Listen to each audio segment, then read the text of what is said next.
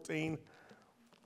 We could easily put verses 10 through 29 all together, but we're going to split them up over a couple of weeks and look in that direction. When you find yourself there in Galatians chapter 3, if you're able and willing, would you stand for the reading of God's Word?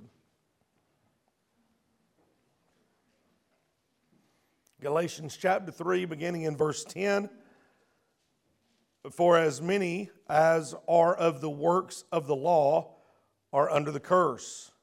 For it is written, Cursed is everyone that continueth not in all things which are written in the book of the law to do them. But that no man is justified by the law in the sight of God is evident, for the just shall live by faith. And the law is not of faith, but the man that doeth them shall live in them. And Christ hath redeemed us from the curse of the law, being made a curse for us. For it is written, Cursed is every one that hangeth on a tree, that the blessing of Abraham might come on the Gentiles through Jesus Christ, that we might receive the promise of the Spirit through faith. That's the section we're going to read. And we'll ask the Lord to bless the reading of the Word, and you can be seated. Father, thank you for the truth. Bless it as we study tonight. In Jesus' name, amen.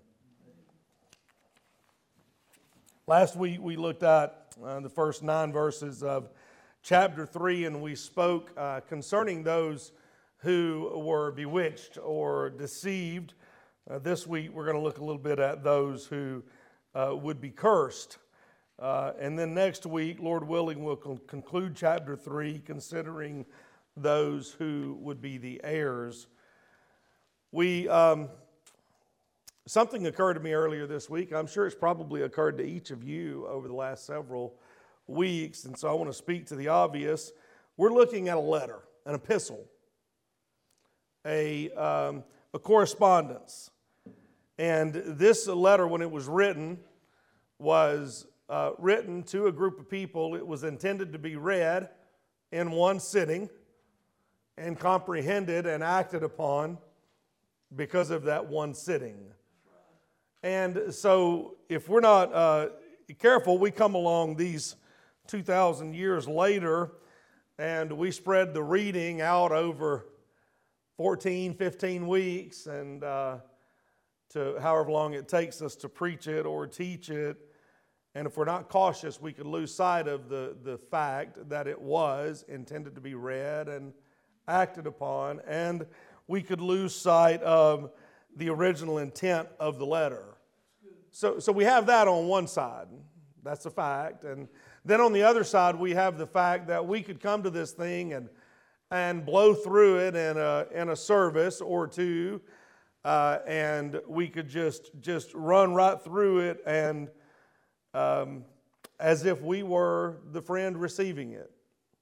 But if we do that, we're going to lose sight of a lot of the depth of the doctrines and the principles that are in it. So what we do is we restate the intent, the original intent, as often as possible, and then we slow down and consider the depth as much as possible. That's the goal. That's what we're trying to do. What is the original intent of this letter? We've stated it several times. This letter is written to the churches in the region of Galatia. It was written to refute the erroneous teachings of the Judaizers who had followed Paul and convoluted his pure gospel with legalizing works, Christ plus gospel. So thus far in the letter, the apostle has established his own authority again.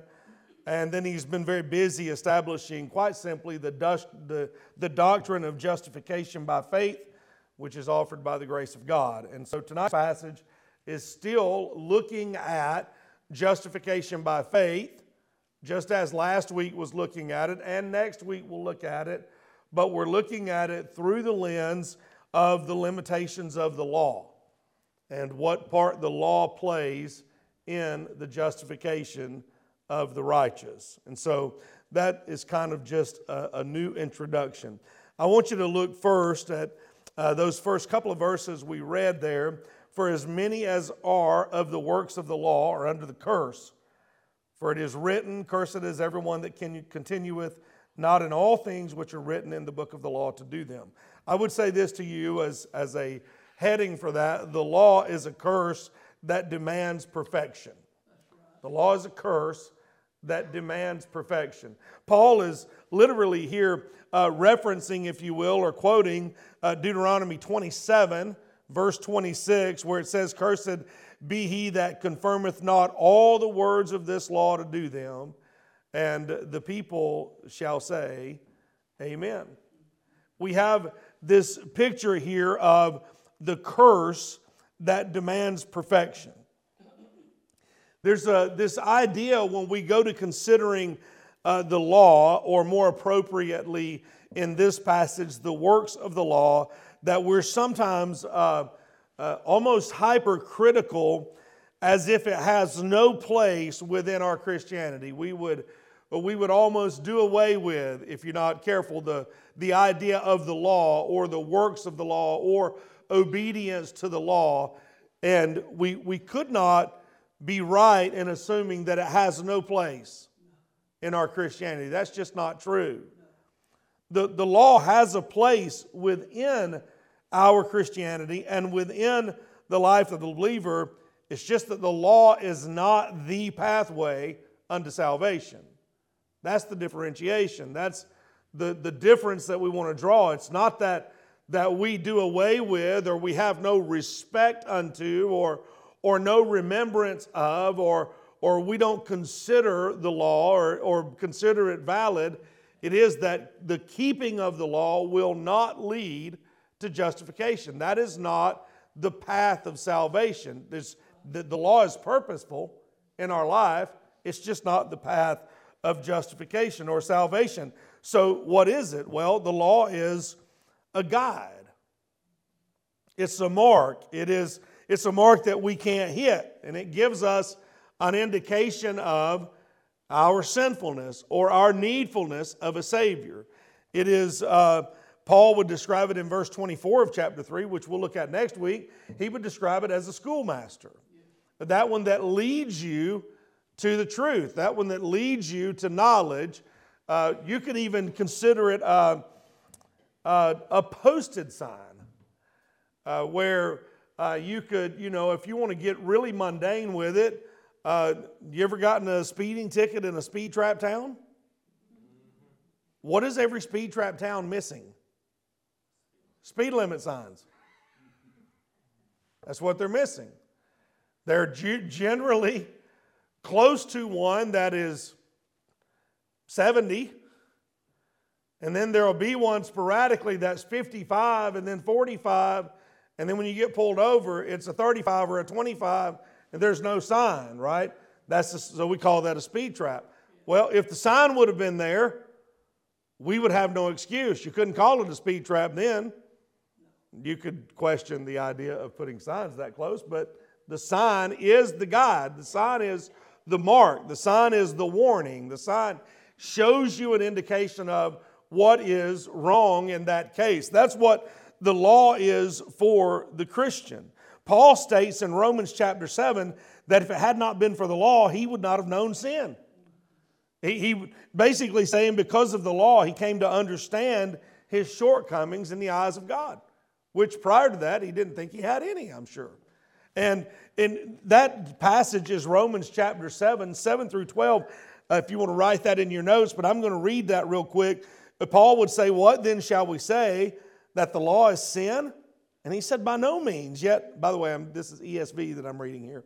Yet if it had not been for the law, I would not have known sin, for I would not have known what it is to covet if the law had not said, you shall not covet. But sin, seizing an opportunity through the commandment, produced in me all kinds of covetousness. For apart from the law, sin lies dead. I once was alive apart from the law, but when the commandment came, sin came alive and I died. The very commandment that promised life proved to be death to me, for sin, seizing an opportunity through the commandment, deceived me and through it killed me. So the law is holy and the commandment is holy and righteous and good. That's the place of the law in the life of the believer. It's a mark for us. It is a sign. It is a guide. It is direction. And so we understand that we cannot discount or disregard the law. However, in a healthy understanding, we must also understand that we can't keep the law. We're incapable of keeping the law. The Lord Jesus would state that if you've broken one, you're guilty of all. And so you would just begin to go down that short list of the law and recognize very quickly, man, I'm in trouble. This one place. You remember when the lawyer asked the Lord Jesus what was the greatest, and he reduced it to 2? That had not been done before. And what he was showing was that all of the laws are interdependent upon one another, and he's showing that what he would say is that the commandment number 1 is love the Lord your God with all your heart, your soul, and your mind. Number 2 is likened to the first, love your neighbor as yourself. And what he's doing there literally is dividing the 10 commandments into 2 sections. The first 4 pointing Godward and the last 6 pointing manward, showing that they will help us in all walks of life, but also showing that we're incapable of either one, and understanding that if we break one towards the neighbor, it shows that we don't have a proper relationship with God. So we broke one of the first 4 as well. It's a complete interdependence upon one another. And so if we're incapable of loving our neighbor, then we are simultaneously guilty of a failure to love God rightly. And it's a complete conviction. Break one, you've broken them all. Well, someone might say, well, that doesn't explain the why the law is a curse. Well, consider again the words of the apostle in Romans chapter 7 when he said, apart from the law, sin lies dead. Until the giving of the law, if you go all the way back to when Israel was brought out of Egypt, in that moment they were under the grace of God. Until the giving of the law, they were living under the grace of God. They literally would ask for the law. Just tell us what we should do. Tell us, and we'll do everything you say. Just tell us, and we'll do it all, taking upon themselves all of that responsibility.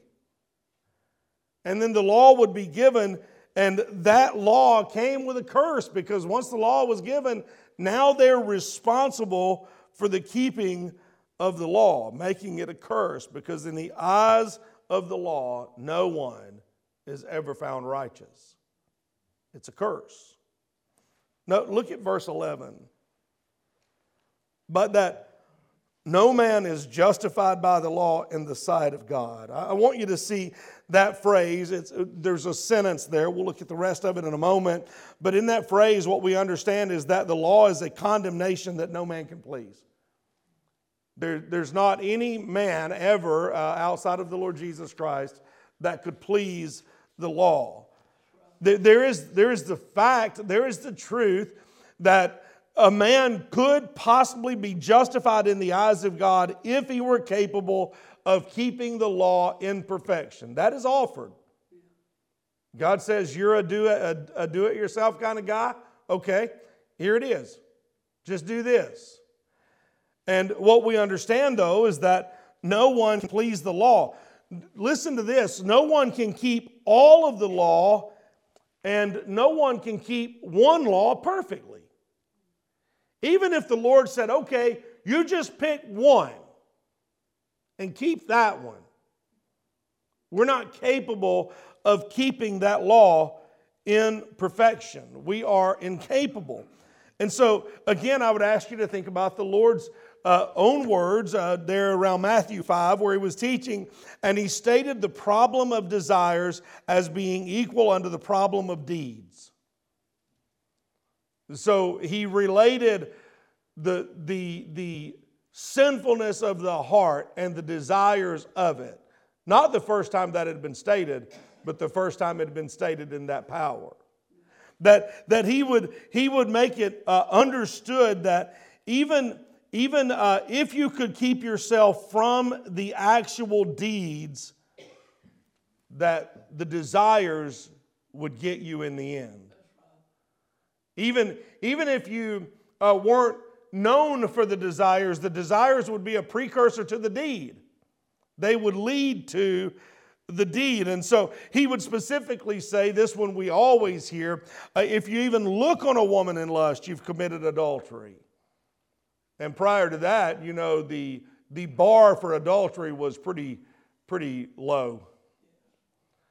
But he would say, here, look, you even in a lustful way, you're sinning in your heart already.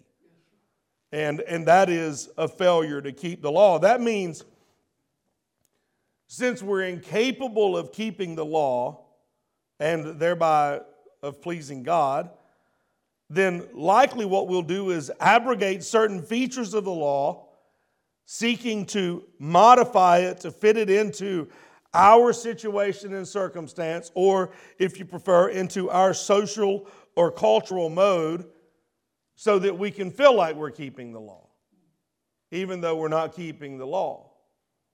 And we'll modify it that way, and then in so doing, in modifying the law, then it's no longer the law. It's just another dead religion that we're of men's rules that we're seeking to live up to. And in the keeping of that law, that is not the law at all, it turns into a self-aggrandizement rather than a righteous standing before the Lord, so that we would understand that person becomes self-righteous and puffed up, rather than in a right standing with the Lord. So Paul would say in verse 11, it's evident then. It's evident that you can't keep the law, that it's evident that no man is justified by the law in the sight of God, because the Scripture says the just shall live by faith. And of course, we're looking at Habakkuk chapter 2 there, verse 4.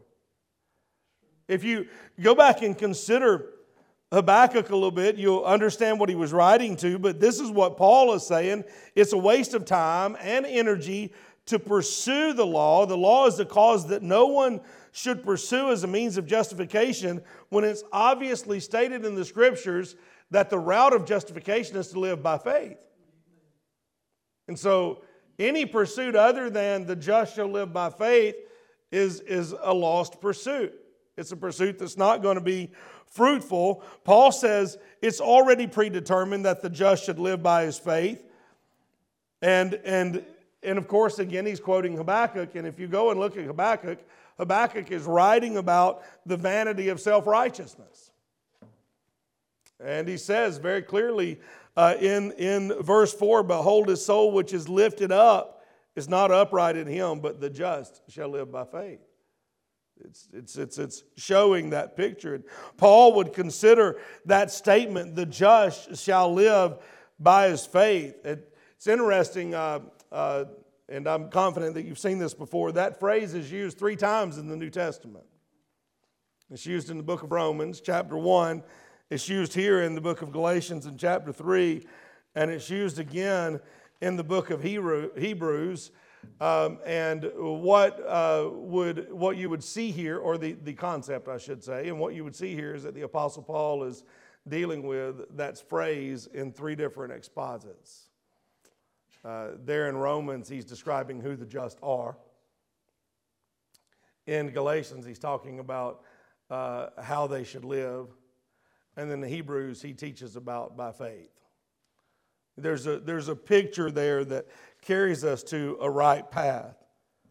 So simply put, Paul is stating, you don't pursue the law as a means of justification. Rather, reckon that you are just based upon your faith in Christ, and then live by that faith.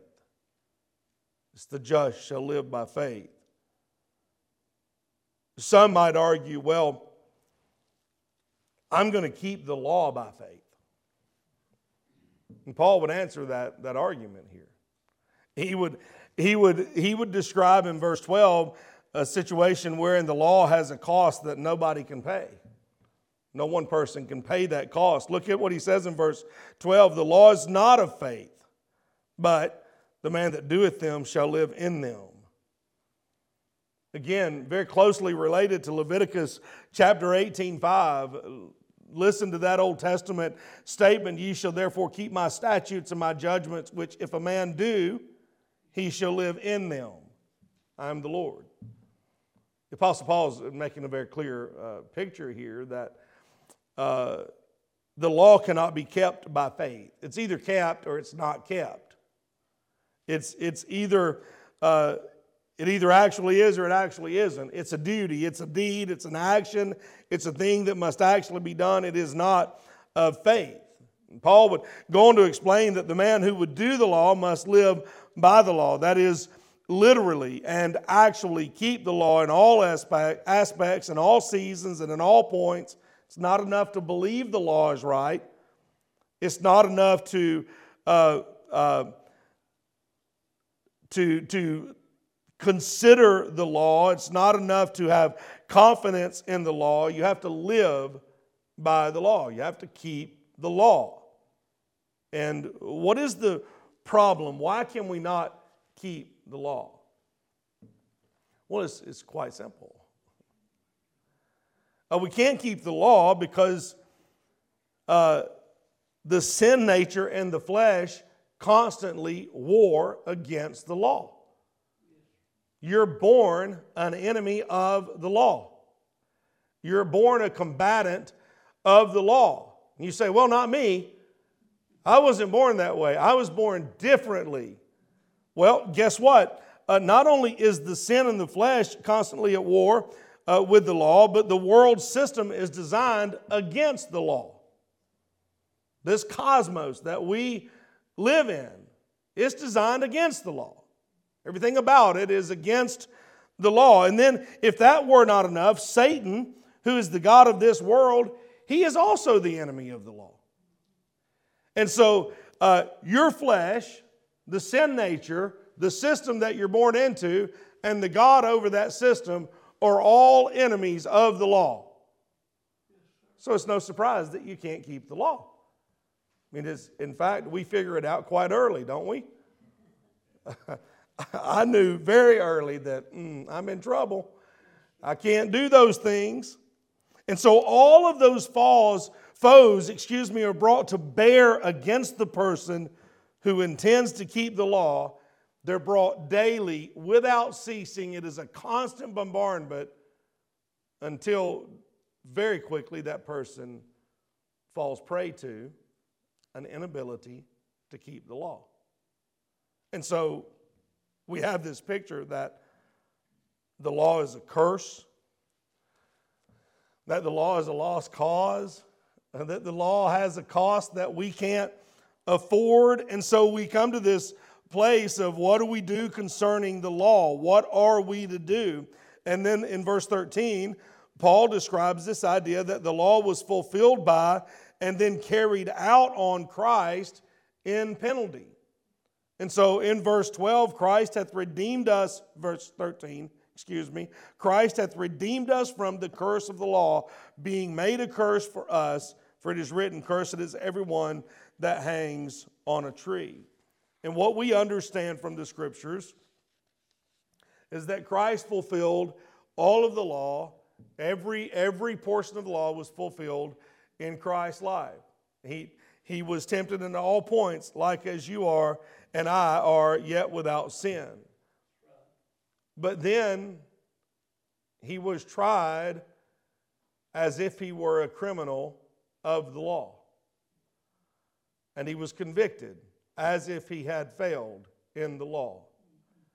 And he was crucified as if he had failed in the law.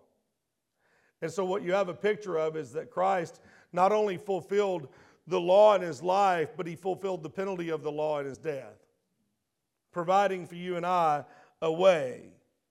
It would say in Isaiah 53 that he was wounded for our transgressions, that he was bruised for our iniquities, that the chastisement of our peace was upon him, but then with his stripes we are healed. There's an exchange pictured there. Paul would say in this very book, in 2:14, we read just a couple of weeks ago, how that he blotted out the handwriting of the ordinance that was against us, which was contrary to us, taking it out of the way and nailing it to the cross. So we recognize that he fulfilled the law, that he was tempted like us, yet without sin, that he who knew no sin became sin for us, that we might become the righteousness of Christ, that he fulfilled every aspect of the law, then suffered and bled at the hands of the law as if he was guilty of the law, so that he fulfilled not only the keeping of the law, but the penalty of the law as well. And when we place our faith in his finished work, we are reckoned as crucified with him. We've suffered the penalty of the law. It's happened. It's done and over. And then we are imputed his righteous standing before God. Amen. So it's not by the law, but the law has a place. Crucified with him, yet I live. And then in verse 14 there at the end, he says, by that the blessing of Abraham might come on the Gentiles through Jesus Christ, that we might receive the promise of the Spirit through faith. And we see that that law has now become a blessing for the Christian in the person of Christ. That we again see the fulfillment of that Abrahamic covenant from Genesis 12 in the spiritual seed of Abraham. Jesus, the seed, the blessing, the promise, and his blessing is through Christ unto all families of the earth. But the blessing is received how? By faith, not by the works of the law. Amen. Let's pray. Father, once again, we thank you for this time together. Pray you'd bless as we move into our time of prayer. And Lord, we ask that you would consider us. In Jesus' name, amen.